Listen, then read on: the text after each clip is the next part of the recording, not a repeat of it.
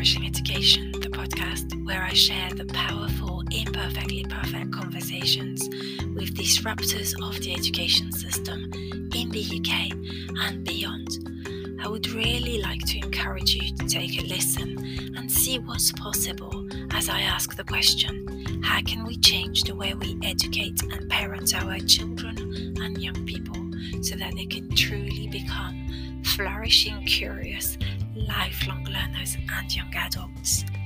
I hope you enjoyed these episodes as much as I've enjoyed recording them and creating them. Please do not hesitate to connect with me on LinkedIn, Fabienne Vels, and or on Twitter at FlourishingHG.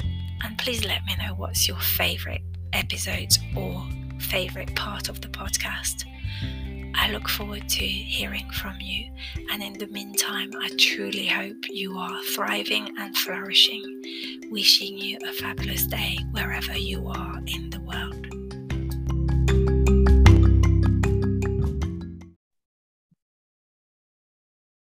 Hello and welcome to another powerful, imperfectly perfect conversation for the Flourishing Education podcast. So today I'm delighted to welcome, it is a bit of a pattern emerging for me, not one, but two guests again. And today I'm delighted to speak again to Benjamin Freud. So very warm welcome. And obviously I've never spoken to you, but a very, very warm welcome, Charlotte Hankin, to this podcast. So before we start our conversation, would you kindly both introduce yourselves and tell us a bit more about who you are and where you're based and what you do? Shall we start with that? Sure. Okay, well, shall I go first then? First of all, thank you so much, Fabienne, for inviting me and Benjamin onto your podcast. Very honoured and happy to be spending time with you today. So I'm Charlotte. I am an educator and I've been in education now for 20 years. I started off in the UK. I'm British. That's where I was born and raised, and quickly went through the career ladder of UK state education. So I'm a primary specialist and I worked for 12 years very closely with the statutory assessments in year 6. And that's an important part of my story because I was that teacher in year 6 who was prepping those 10 and 11-year-olds for their SATs. And so when I started my career, I wasn't sure, as a young teacher, what I was doing was correct or right. I was guided by my senior leaders for reassurance and for vision. And so that's what I did. I was reasonably effective and therefore was promoted. I was leader of the junior school. I was assistant head. I've been a consultant. And I became very disillusioned with education because of those experiences. And mainly because I love working with kids. I think they're so clever, they're so creative, so funny. And I felt that what I was doing as their educator, as their leader, day in, day out, was actually diminishing their spirit because they were sitting statutory tests in reading, writing, maths and science, and all of their cleverness and their imagination was not evident on these tests. And there is something that started to deeply affect me about that. I didn't feel it was right. And I started to think, well, maybe education's just not for me. Maybe I've sort of lost my sparkle. And actually I realized it was this experience of getting kids through a test. It was like a conveyor belt. And I just felt it was, I'm going to use the word abusive, but that's obviously very strong. But I just didn't feel it was right. It was not fair. It was not just for them. At the same time, I was invited to help set up a bookstore in Hong Kong for what's known as gifted and talented students in reading. So literacy has always been my specialism, and working with very able readers and writers is really my comfort zone. So this came at a time where I was feeling intense disillusionment, and I thought, let's go international. Maybe things will be different in Hong Kong. I'm still going to be in education, but in retail. And I moved out to Hong Kong, and what a fantastic experience that was. Really opened my eyes in so many ways, but I realized I missed schools. So I then went to work in a school, which is where I met Benjamin, in Hong Kong, very progressive, innovative school. And I was responsible for provision mapping gifted and talented students throughout the school. From there, we moved to Saudi Arabia, where we worked in an innovative and progressive school. And from there, I've sort of done a big 360 degrees return to my roots. I'm now a homeroom teacher. And so what's fascinating about that journey for me is that I started as a teacher, and I've gone through these leadership positions. I've come out of the classroom. I've held different hats. So I've seen the kind of the jigsaw puzzle in some ways from different lenses, and I'm now back in the classroom. And so it's a very different experience in some ways, but shockingly, it's also the same job as 20 years ago. And so again, I'm thinking, why have things not moved on more? One area that has really changed is the use of technology in the classroom. And I've really enjoyed upskilling myself, and what kids can do with technology is phenomenal. They teach me all the time. So that's a massive change, but they're still in a system where they're expected to be compliant. You know, we use a lot of words in education, a lot of edu-lingo, I like to call it, that's just kind of thrown around without shared understandings, without really thinking, do our actions match our use of these words day in, day out? And I'm not convinced they do. And so I've been on a quest, really, it's been a bit of self-discovery to think, how might I bring about some sort of social or an ecological change to what I feel is a broken system? And so I very much use myself as a case study, but also all these little guys that I've been fortunate to spend time with over the years. And from those experiences, it's set off my thinking and my feelings in a million different ways, which I'm sure we can unpack in the rest of the podcast. So the final thing I'll say about me and what I'm interested in is that really I see myself as an education researcher now, because I'm doing my PhD part-time. And so I'm really trying to use my practice as well as all the innovative research that I'm reading on evenings, mornings, weekends, to really try to offer something to the field of education, really hope to add to the literature out there, because I feel that there is a lot of hope and there is a lot of optimism, but we get so entrenched in the busyness of everyday life, and maybe we don't always come back to what we're doing and why. So that's probably giving you a bit of a background on myself. I'll pass over to Benjamin now. Wonderful and beautiful. What a journey that's sort of taking you to, yeah, just beautiful. So thank you for sharing so openly. I'm so happy that Charlotte was already giving me such a great ground. So much of what she says resonates with me. So I feel that I can say me too on a lot of this, but maybe not me too in terms of the story that we have, in terms of what got us here. And it makes me think that it's so wonderful. I'm very lucky to have met Charlotte, who's really been one of the biggest influences on my thinking through the conversations that we have, the exchanges. I'm different from Charlotte in the sense that I traveled around a lot. My mother worked for the French Ministry of Foreign Affairs. She was a single mom. She was an administrative assistant, but she was able to move around and took me with her.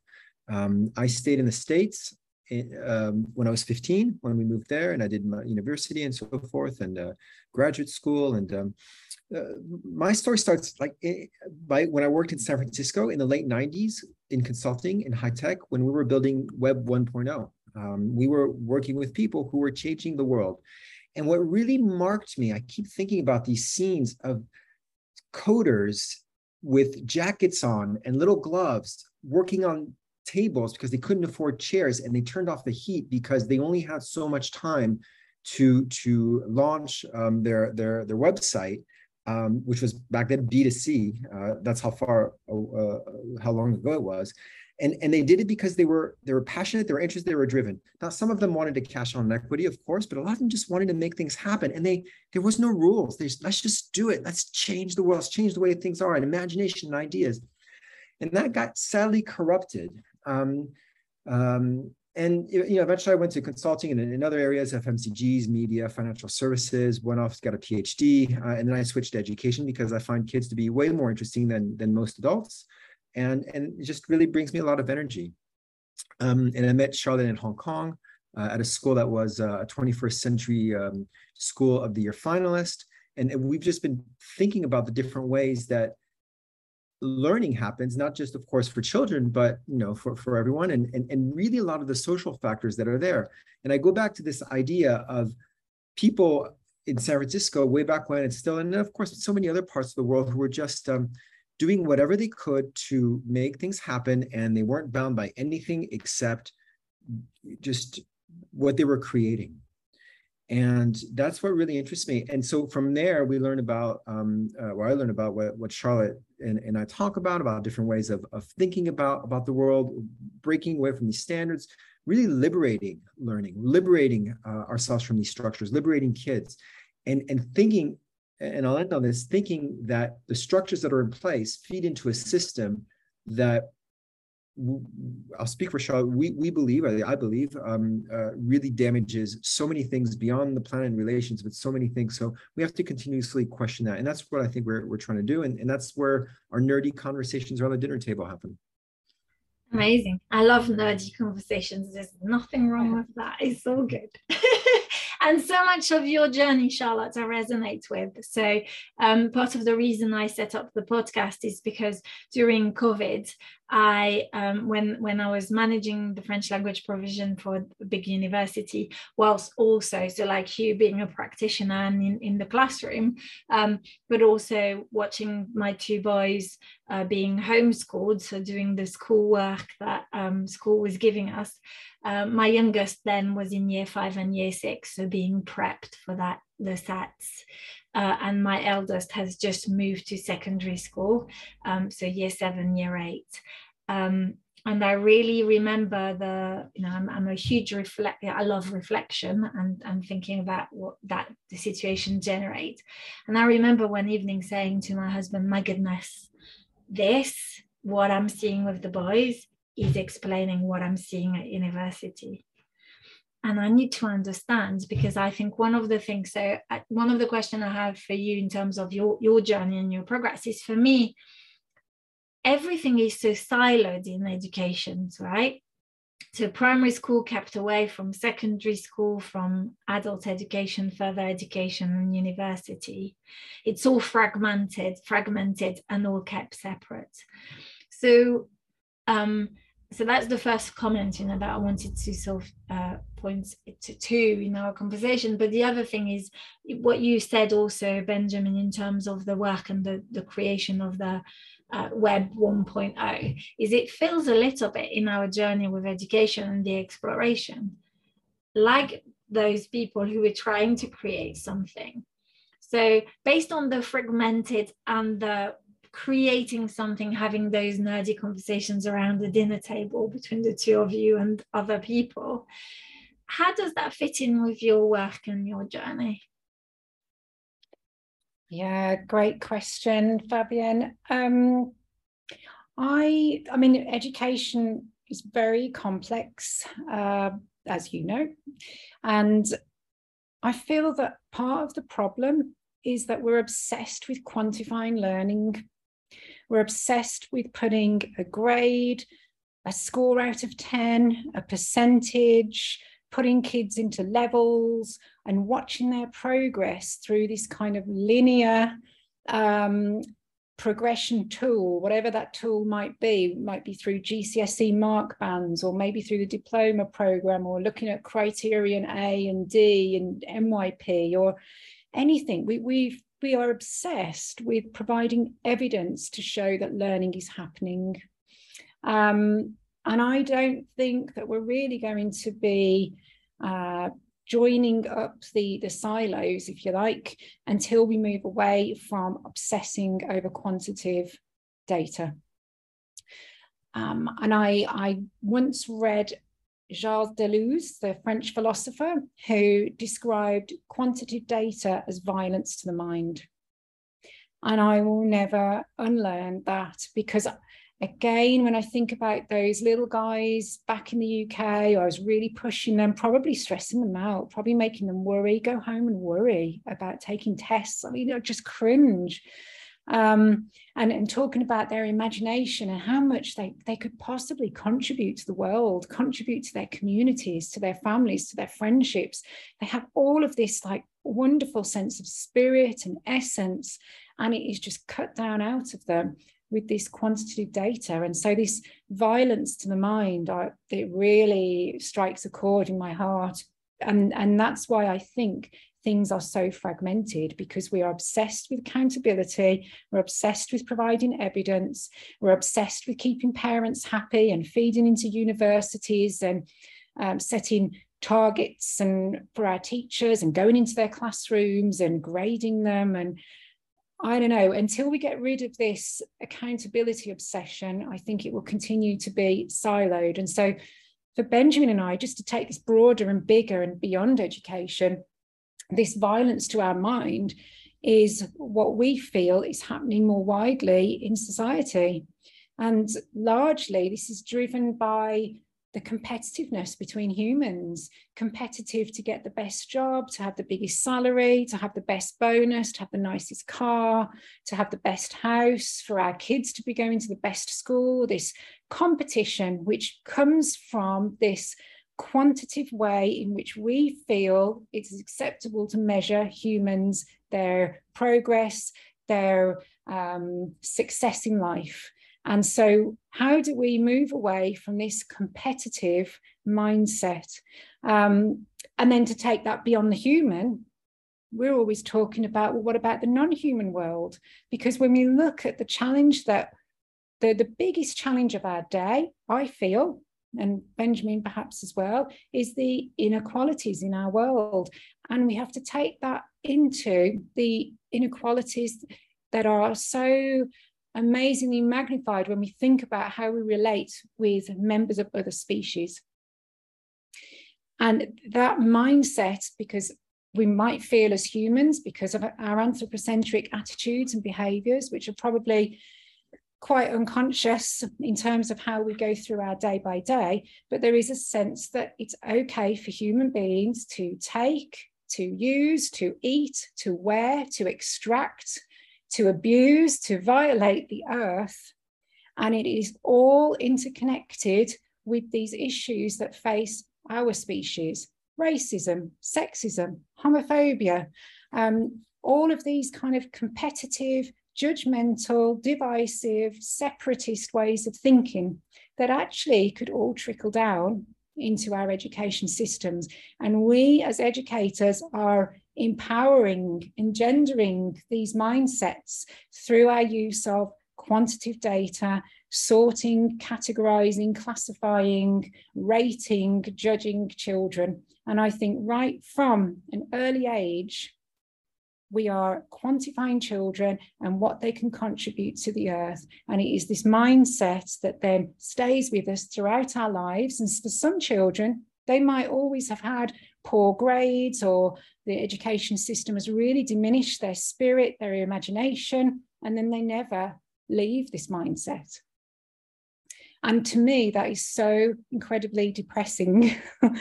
And the fact that we see this in our education systems, we see it in our society, we see it with how we relate to other species, and it is all interconnected. And so how do we stop this fragmentation? I think that we have to really focus on how we relate with others.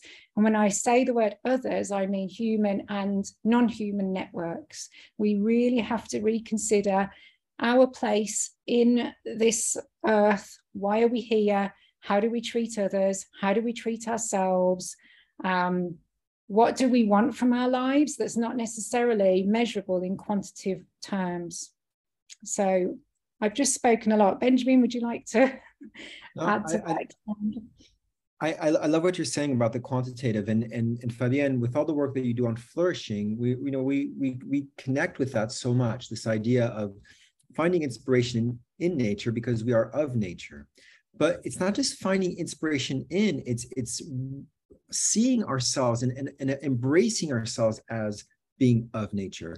And I walk down here, we live in rural Thailand, in north of Chiang Mai, and I walk and I see all these beautiful trees that are the same species. I see all these beautiful trees. There are different species, and not one of them looks the same. And no one would think about quantifying these trees. No one would think of taking measures, unless you're a scientist and you're doing it for a scientific experiment. But the joy that we see when we walk there and the feeling that we get is not quantifiable. And so, we talk a lot about these big things, in what I write about quantum theory and the very little that I understand about it, and how we're all connected and how there's physical reasons why we're interconnected. And I think that could still be brought down if we think about it in a circle of just doing things with kindness to contribute to others. And again, taking what Charlotte says, others being the non-human world as well, and thinking about our learning and our growth through our contributions to community. And that as well can be defined in many different ways, so that the learning is actually done for a purpose. It's not how well you can write or what use of punctuation and all that stuff. It's what does your writing, what does your video making, what does your building, what does your creating, what do your efforts do to make the world a better place? But even more importantly, how do the stories of those in your community tell, or what do they tell about your learning? So that the learning is not something that is assessed with a number. It is those stories of the community, and that could also be non-human, of how your learning and growth and how your response to certain situations have contributed to the welfare of others. Now that would be powerful and lead to a better world, much better than an A or a B in English that really absolutely means nothing, and that is only there for the adults. Documentation is an adult problem. It's not a child problem, but we've made it a child problem, and that is unethical as well. And so what I've heard in what you were saying, and again, that's me bringing my subjectivity in this conversation, so please correct me if I've misinterpreted what you said.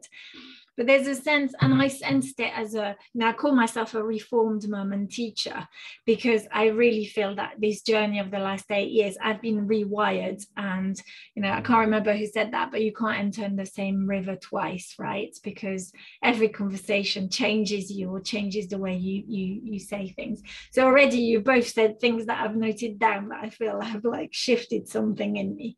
But that required I'll be honest, the headspace and the willingness to not being on the hamster wheel, because when you're a full-time working mum and then you come home and you've got 2 young kids, I didn't have the headspace to question.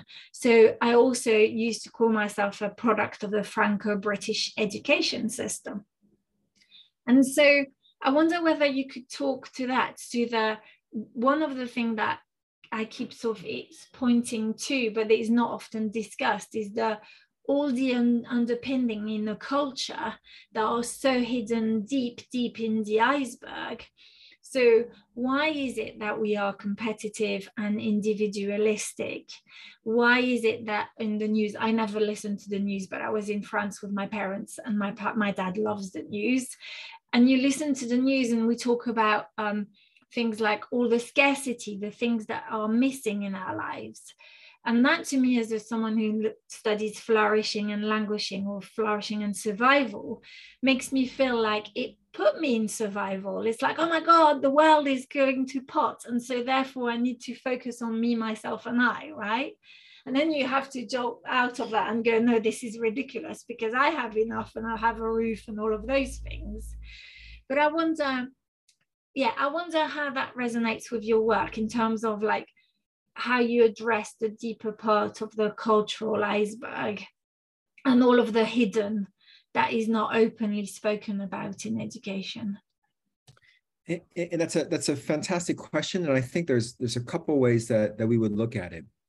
The first one is that history is very long, and nothing nothing stays, and everything changes, and things come and go, and so there will be change in our society. We can't go on like this. The planet's burning up. Something will change.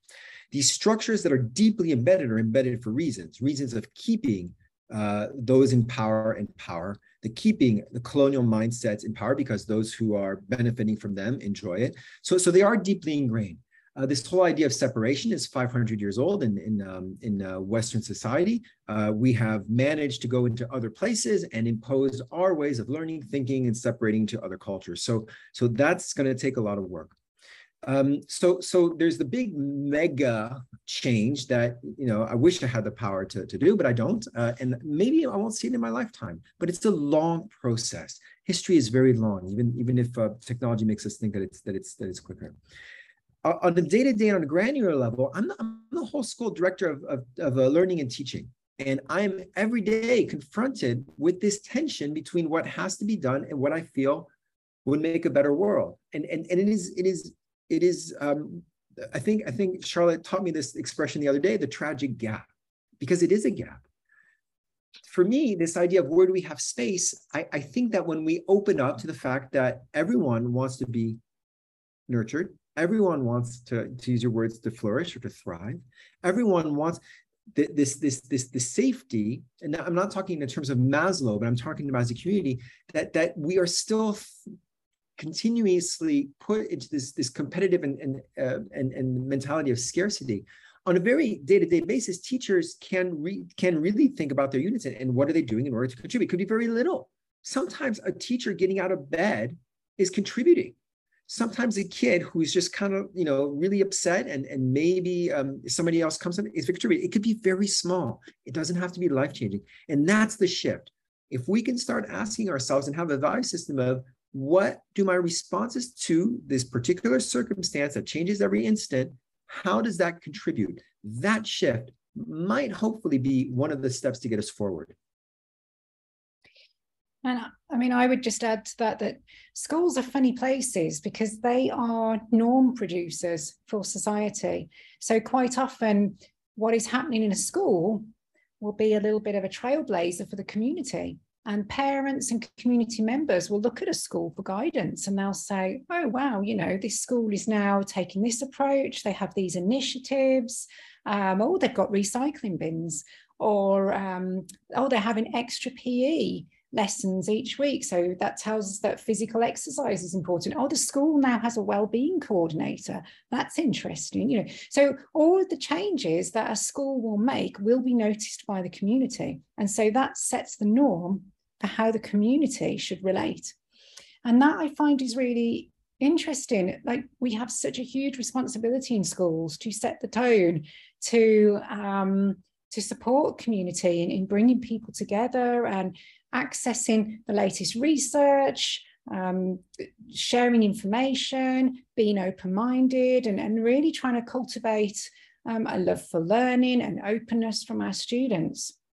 And so, yes, these scarcity, competitive attitudes that are deeply entrenched in society, we are engaging with them unknowingly. And that, I think, is what's scary. For me, in my work, I question the power relationships that are held between humans and the natural world.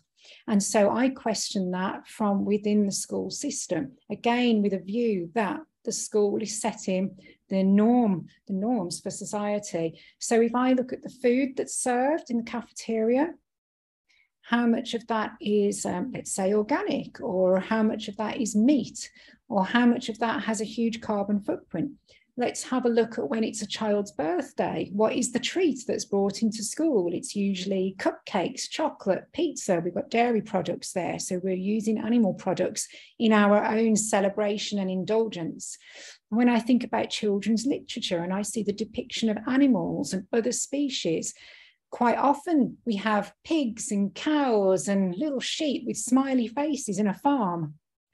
How accurate might that be? Are those animals happy to be in a farm, to be shackled and to be used for their body parts? Let's take a look at school trips, going to see conservation projects or national parks or zoos. Let's really take a look at the fact that we're viewing the natural world from behind a cage or with a leash, or we're photographing them. So let's have a look at other things that we do. Oh, maybe animal parts are used in the science department and they are dissected. And maybe we have some giddy middle years students who are poking and prodding the animal parts and squealing and finding it funny. What does that tell us about the power relationships between humans and other species? And you could go on and on and on.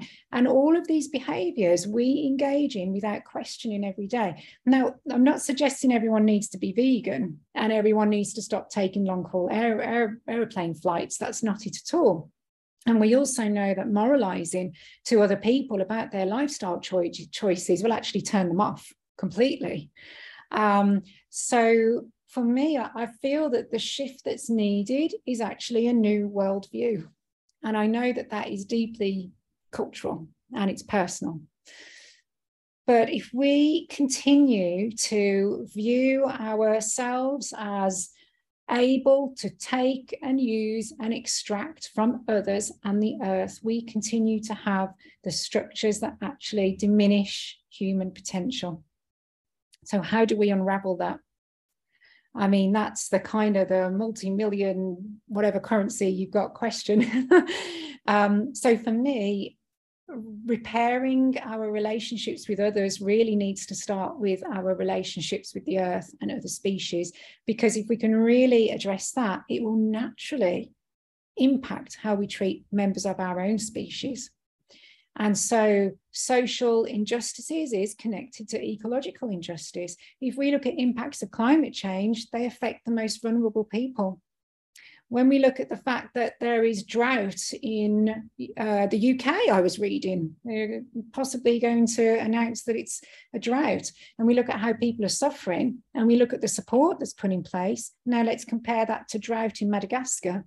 And they're just forgotten. These people are just forgotten. And I read that they were living on insects and they have no support, nowhere to turn. It is absolutely tragic and criminal that these people aren't receiving more help.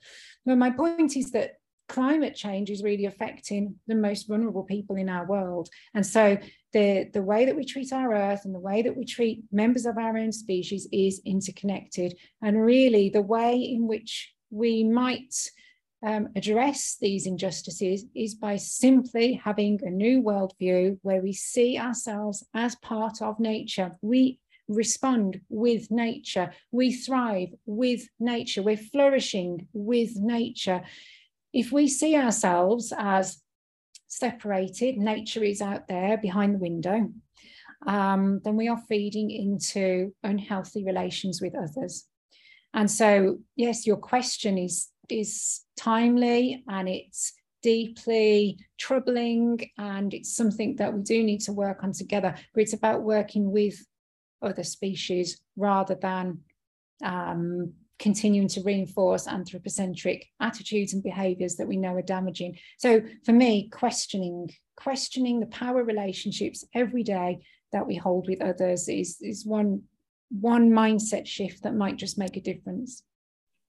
Again, so what I've heard, just amazing. So I was very close to Madagascar not so long ago because my sisters moved to Mayotte, and so I was really lucky to sort of, be able. I felt guilty because I contributed to the traveling miles, but really connecting, going to Mayotte and seeing what it's like definitely has again shifted something on an individual basis and really made me want to be even more connected to that nature for sure.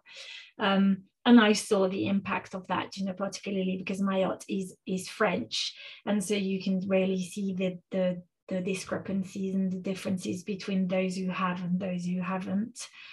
It's really in your face, and so that's really important questions to ponder on.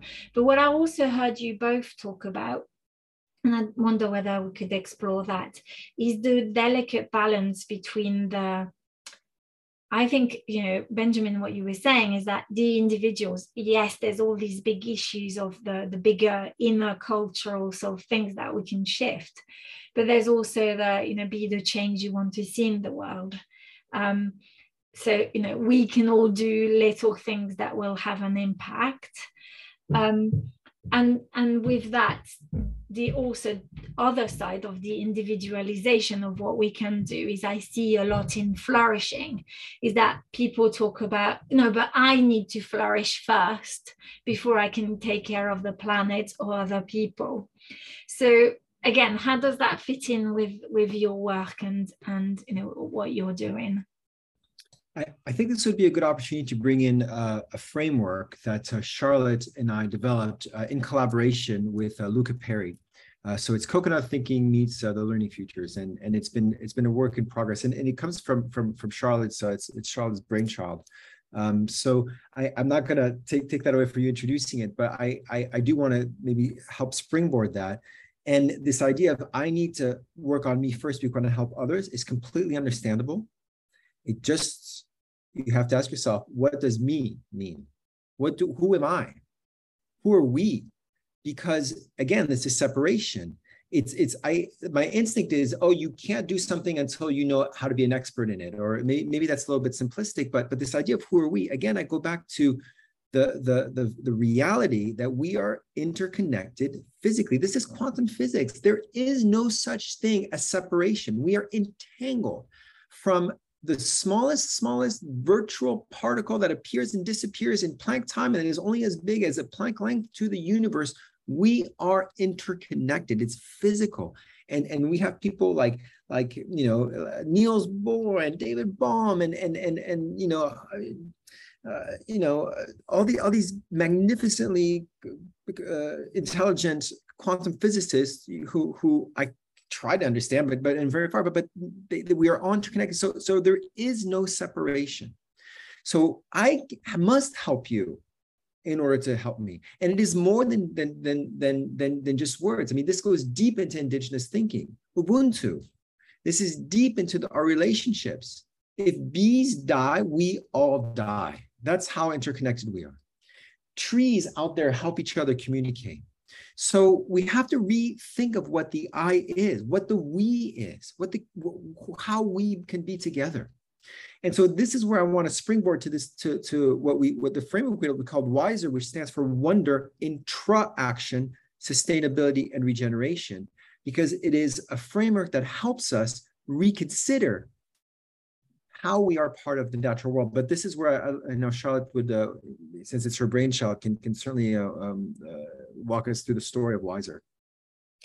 Okay, I would also just very quickly like to go back to this sense of I, because at the very start of our podcast, Fabienne, you said, introduce yourself, which is a very normal thing to do when you're exploring new people. But this is a question that I think about a lot. And this might sound far too philosophical or deep, but it is related to the way that we're thinking about the world, I feel.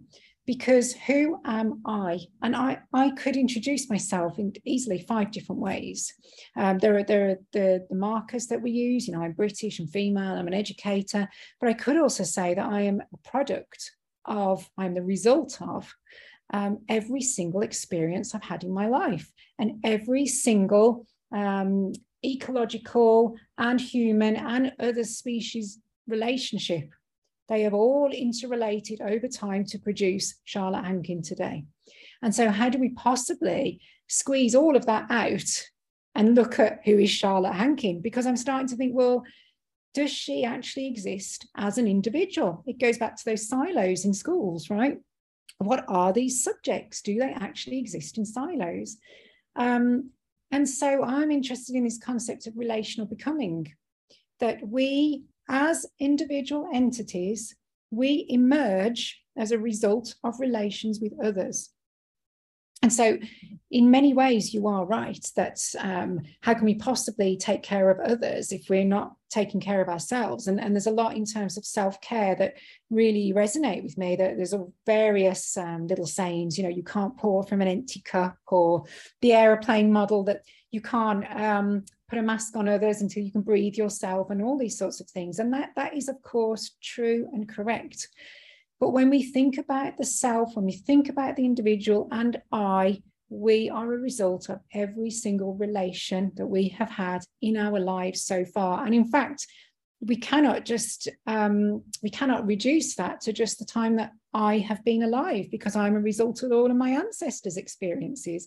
And we do know from psychologists that things like trauma are inherited throughout generations. So where does I begin? Where does I finish? Because there's an amazingly acclaimed Dr. Donna Haraway, and she considers herself a compostist. And she's actually a biologist, a scientist at heart, but a lot of her ideas have permeated into education. And Donna Haraway considers herself a compostist because of this idea of living and dying together. And that when we die, we go back into the ground, and the worms and the bacteria then feed on us and take us off elsewhere. And so where does the I actually finish? And that's philosophical, and I haven't worked that out yet. So to come back to this framework that I really sketched out last year, I was reading a lot of these climate change news articles and just seeing the people struggling to survive in places like Madagascar, and thinking, oh my gosh, this is awful. Like, what can we do about this injustice in the world? And how might I use my role in education to help bring about change and support and care and love for other people? What can I do? And so I thought to myself, I'm not an environmental scientist. I'm not a biologist. I'm not a geographer. I'm a homeroom teacher at the moment. I don't actually feel I have enough subject knowledge to know about environmental issues or socialist issues. Wouldn't it be awesome if there was some sort of a tool or a way of thinking that teachers could use in their classrooms with their students that together we might use to help bring about change? And so I started scribbling on a piece of paper, and I think I drew inspiration from the Samir model.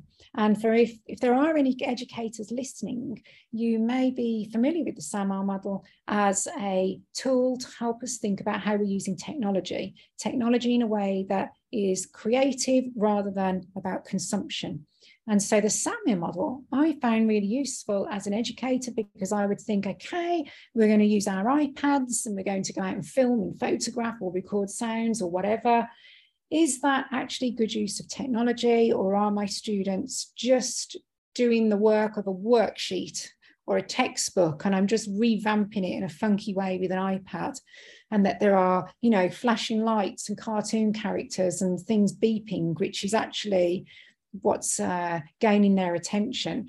And so I thought, whoa, wouldn't it be great if we had something like this for the environment that could just provoke thought? And so I wrote down some acronyms, and I thought, oh, where might this begin, or where might this end, or how might this all be interlinked? How could this support teachers to help support their students?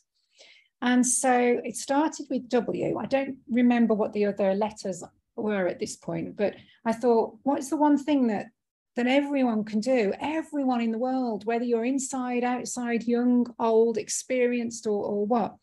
W is wonder. Let's express wonder for the natural world.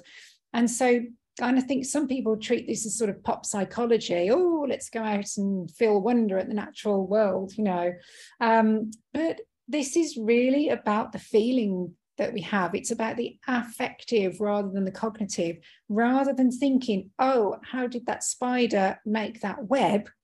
Even though that's a perfectly fine question, wonder is taking that one step back and going, wow, look at that beautiful, glistening silver thread. It's huge. It's actually connecting the leaves in the bush and the tree, and it's so high.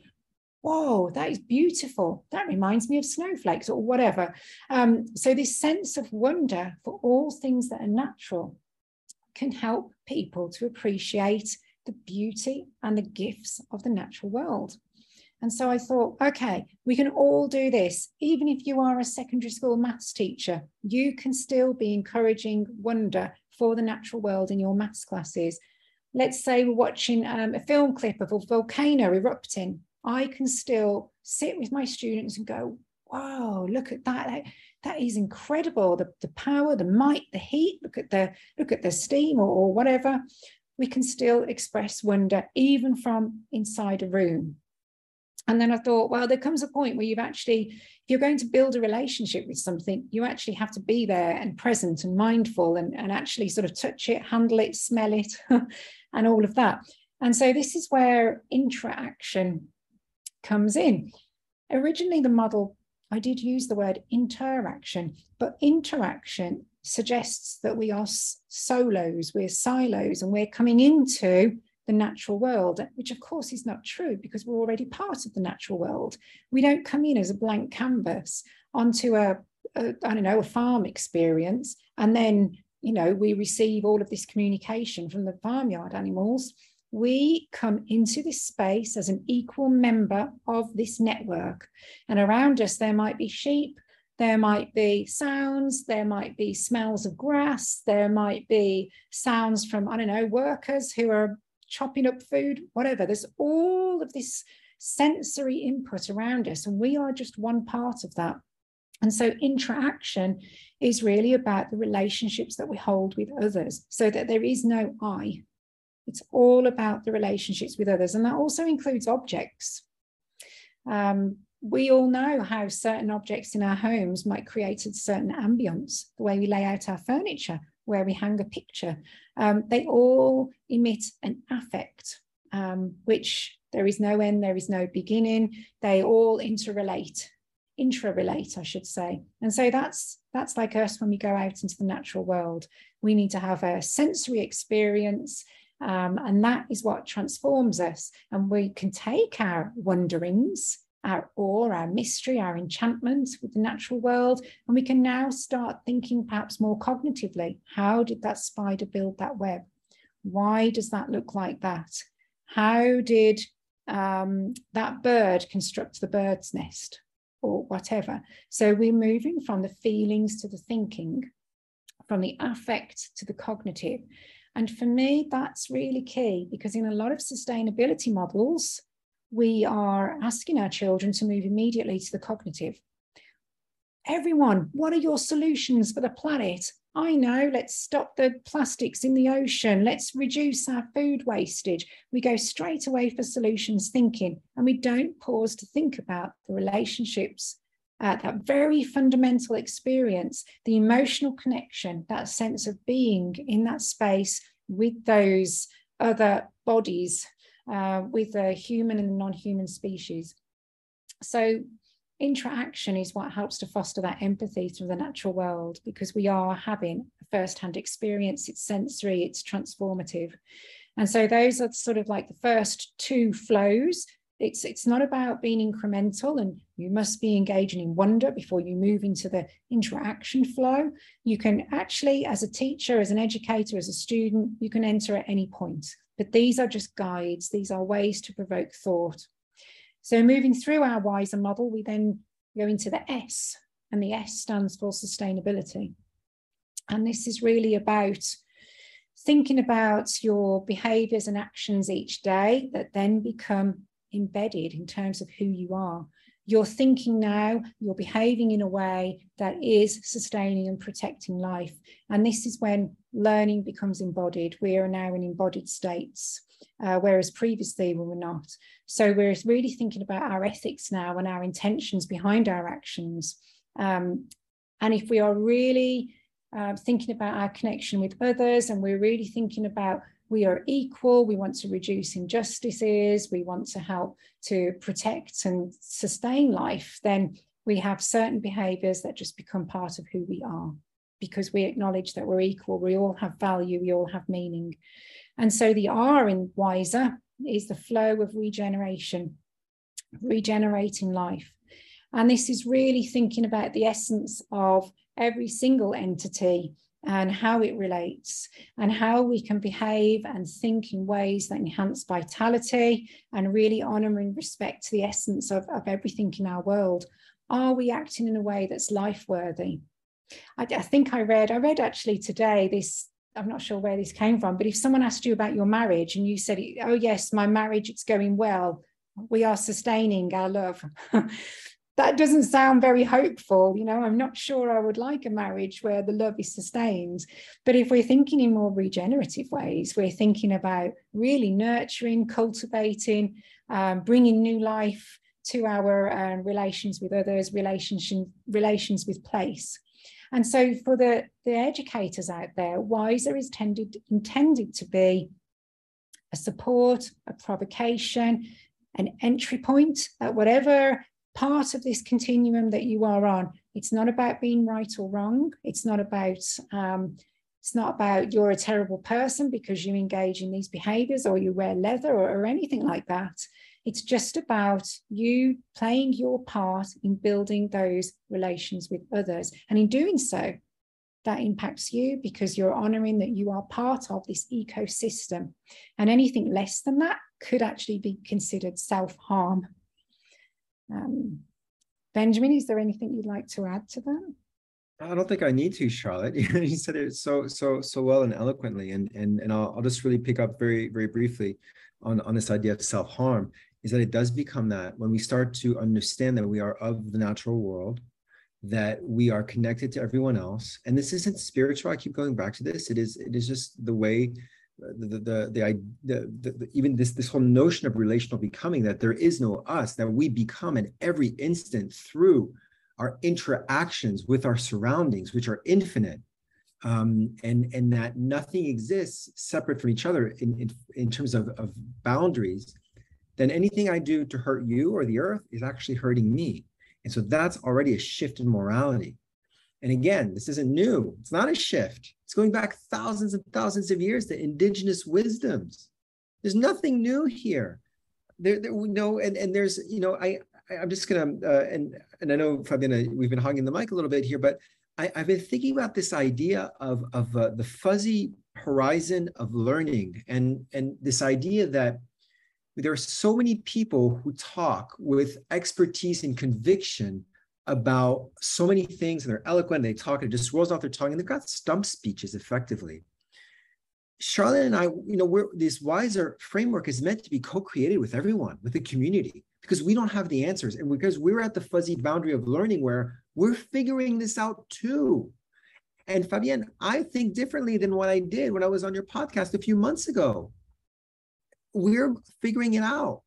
And so it's not perfect, and we invite everyone beyond education to co-construct this and to build this together, because we will figure it out together. And very quickly, if we can all operate at this point where we're co-constructing because you don't have the answers, maybe we might not have the conflict of this expertise of, I know this and I must convince you, no, you know this, you must convince me, where we clash. We're going to sort it out together because we're figuring it out, and we'll make mistakes and we'll be embarrassed about what we said, but that's okay. We're moving on. And this is what I love about the work I'm seeing. The reason I invited you. So, so much of what you said really resonated with me. One thing that came up as you were talking, Charlotte, in particular, and like watching your hand movement, there's a real dynamic movement, sort of like the ever evolving, changing that came with what you were describing. So I wanted to share that, what came up for me. And I know that the visual is very much this sort of spiral dynamic, right, of change. So I wonder whether you want to talk to that, and whether that there's any relevance to that point. Yeah, we really discussed for a whole year with Luca Parry about the design of this model, because we wanted to really communicate a lot of our feeling, our responses in a way that's dynamic, because there is no beginning, there is no ending. And in fact, Deleuze, the French philosopher I was speaking about a while ago, as part of his assemblage theory with his counterpart Guattari, which I think they wrote in 1987. It was outlined in quite a heavy read called 1,000 Plateaus. There is no beginning, there is no end. So where should we start? And he says, start in the middle.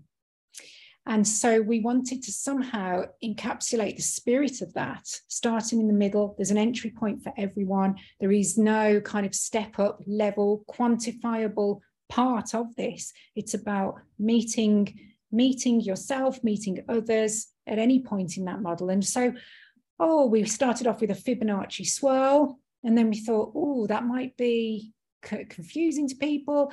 We then had some sort of like boxes, and then we all thought, oh no, boxes suggest boundaries, and that's really not what we're trying to communicate, because we want to have this sense of flow and dynamic interplay.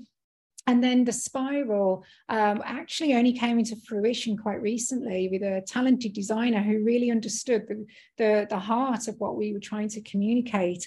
And so for any of the listeners out there, the Wiser model does have a little spiral, and you can see that there is no sort of beginning, and it spirals off on the R, the regeneration, off into the ether. Really, it's as far as you would like to take this in terms of your regenerative practices. And so, yes, this model was really tricky for us to conceptualize, but it's fantastic, Fabienne, to hear you say that, because that makes us feel validated that we were able to really communicate the dynamic, the state of flux that we are all in all the time, the circular processes that we're all swirling, and the ripples of all of our experiences and engagements with others. So I'm so happy to hear that is what you could see, because that's what we're trying to speak to. Amazing. And that conveys the whole idea of the podcast, is if you hold the space long enough without any judgment, and you just really like share what comes up, then I really felt that. I just, with your hand movements and your sharing. So thank you for sharing in this way. I have another question to what you both said, and in particular what you said, Benjamin, around this. One of the things that I've noticed in my journey in education, so I cringe when I think of the idea of I was working inside trying to change the system from within on my own. So really, when I think about that, I laugh really a lot, and then I cringe. I'm like, oh my God, this is so embarrassing. Anyway, it just leads, and this is about being humble and admitting where we were, and that ever evolving individual. And one of the things that my journey seems to be pointing to a lot is what you alluded to, Benjamin, this whole collaboration, cooperation, connection, all of those things, because I really feel that it's almost like there's so many innovative things that are springing up, that like interviewing people, shining the light on those, that it shows the, how do we all come together to use like the model, because a model is like any model is flawed, but some models are more useful than others, right? And so it sounds to me like your the Wiser model will be helpful, not just with my hat as an educator and a teacher, certainly, but actually as a parent, I'm thinking, wow, there's so much I can take in my own, like in the family and with other parents. So what do you envisage in terms of like the future for the evolution of the model, and the whole systemic, and bringing all of us together? Because obviously there's not, there isn't an I, and and there is no beginning and no end. So what does that look like in terms of, for you, in terms of conceptual? No, that's a very good question. And I think we're going to try to use the word even framework rather than model, in the sense that models tend to be scaled and tends to be replicated, whereas the framework is more of an approach. And if this could be a springboard to having people ask themselves questions, that would be a victory. So rather than being a roadmap, rather than being a formula, rather than being, it's asking ourselves questions. Am I in a situation right now where I am promoting or engaging in behaviors that separate me from others, from nature? Or am I open with wonder, with awe, to the experience that is in front of me? Not necessarily just to the other person, but to the everything that's around us, to the temperature, the light, the feel of the clothes. Because although those might sound very, very small, it's this openness that allows us to be, to no longer label and to think about more context. And these words like sustainability and regeneration are just thrown around anyway. And we have to have both a shared understanding of what they are, but also a very personal understanding of what they are. And there's a real tension there. We have to think about how this framework can be applied in mindfulness. Maybe it's a mindfulness framework at the end of the day, in different settings. But ultimately, knowing that there is no separation, like fundamentally knowing that can happen anywhere. We start with the natural world, but it happens with all our relationships. So that's what we're really hoping with this, is to push conversation, to give educators, mothers, fathers, whatever, different ways of considering the world, of responding to the world. And I get trapped in my own language because I keep wanting to use the word thinking. I don't want to use the word thinking anymore, because we think, we sense, we intuit, and we feel. It's an embodied experience, and even more, it's a social experience. It's a natural experience because we are connected. It's not just about me. So anything that pushes that conversation along would be wonderful. And as you say, that's all we're trying to do, is move it along, and that we're continuously shifting in our thinking, because we are phenomena. We are not permanent entities. So let's embrace the fact that our ideas from 3 months ago, 3 minutes ago, were different, as you were saying earlier about Heraclitus and the river. And I keep thinking about I run, and I keep thinking about this coach that said, today's legs aren't yesterday's legs. And if we could apply that to our learning, fantastic.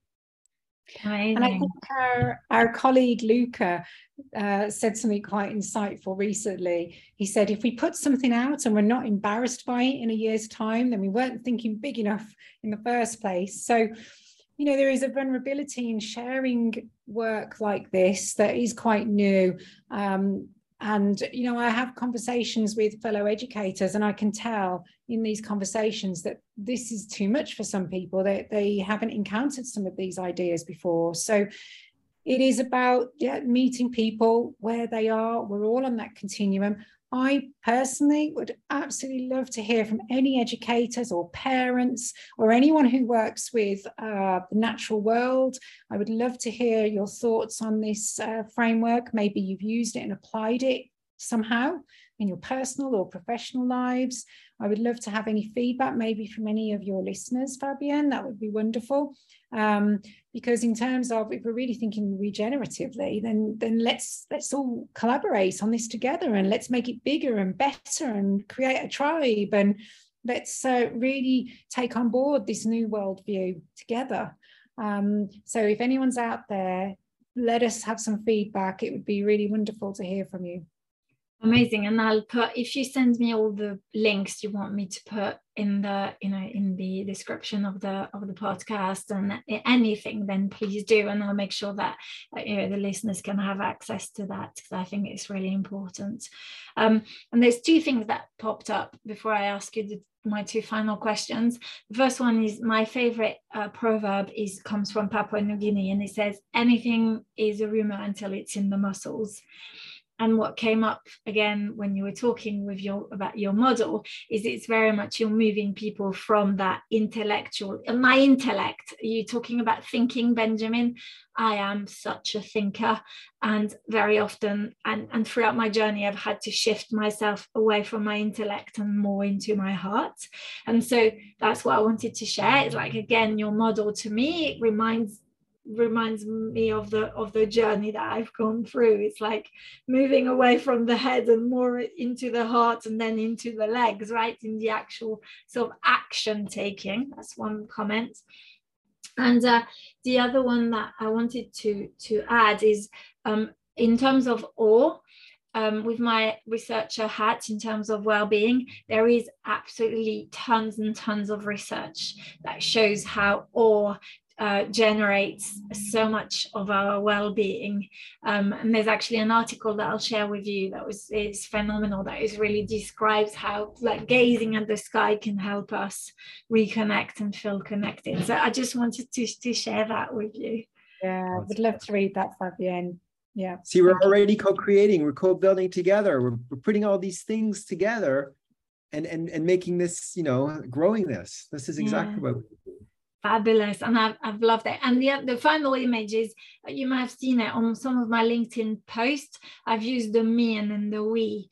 And the other image that came up is very vividly for me is this. Is like what you're doing is you're turning the M in me on its head to turn it into a we. So I want to thank you for all the work you're doing, because, you know, very vividly I experienced that, and I really want to thank you. I just want to give you a quote from, I think it's Malcolm X, who said, if you change the I in illness to we, you go from illness to wellness. Beautiful. So 2 final questions, if I may.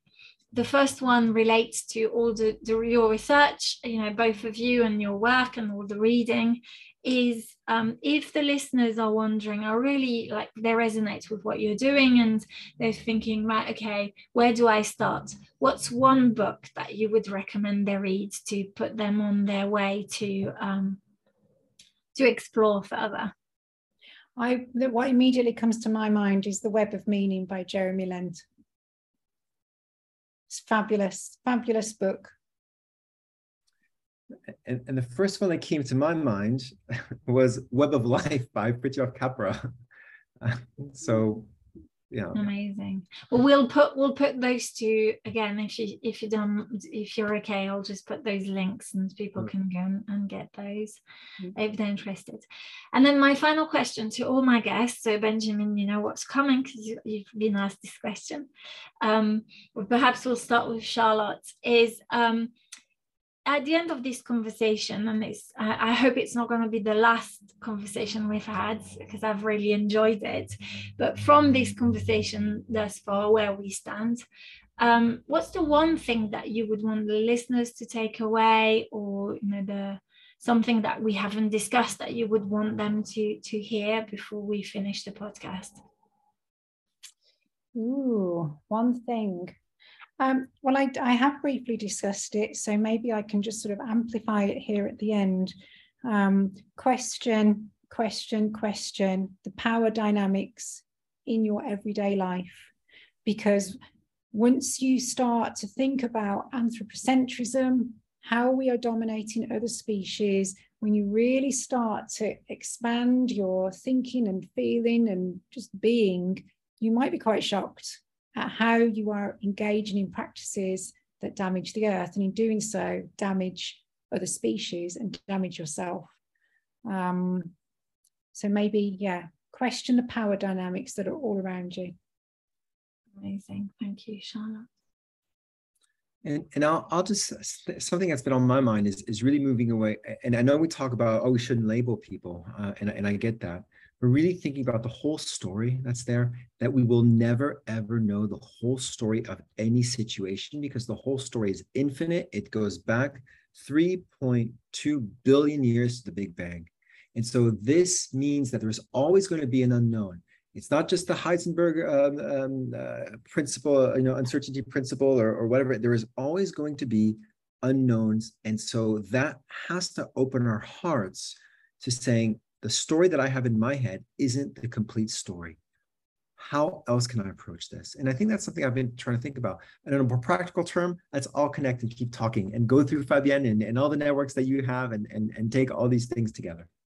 So amazing. And then obviously connect you as well, so people can reach out to you and your amazing work. Thank you so much for coming to the podcast, both of you. I've loved every minute.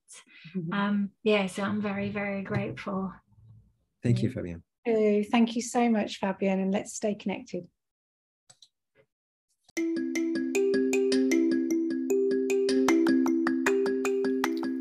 I hope you've enjoyed this episode. Please don't hesitate to get in touch with me with any comments or questions you may have. You can find me on Twitter @FlourishingHE or on LinkedIn @Fabienne Vels. Please also like this podcast as it's helping me promote it, and don't hesitate to share it widely with your friends and family. Thank you so much for listening and for your support.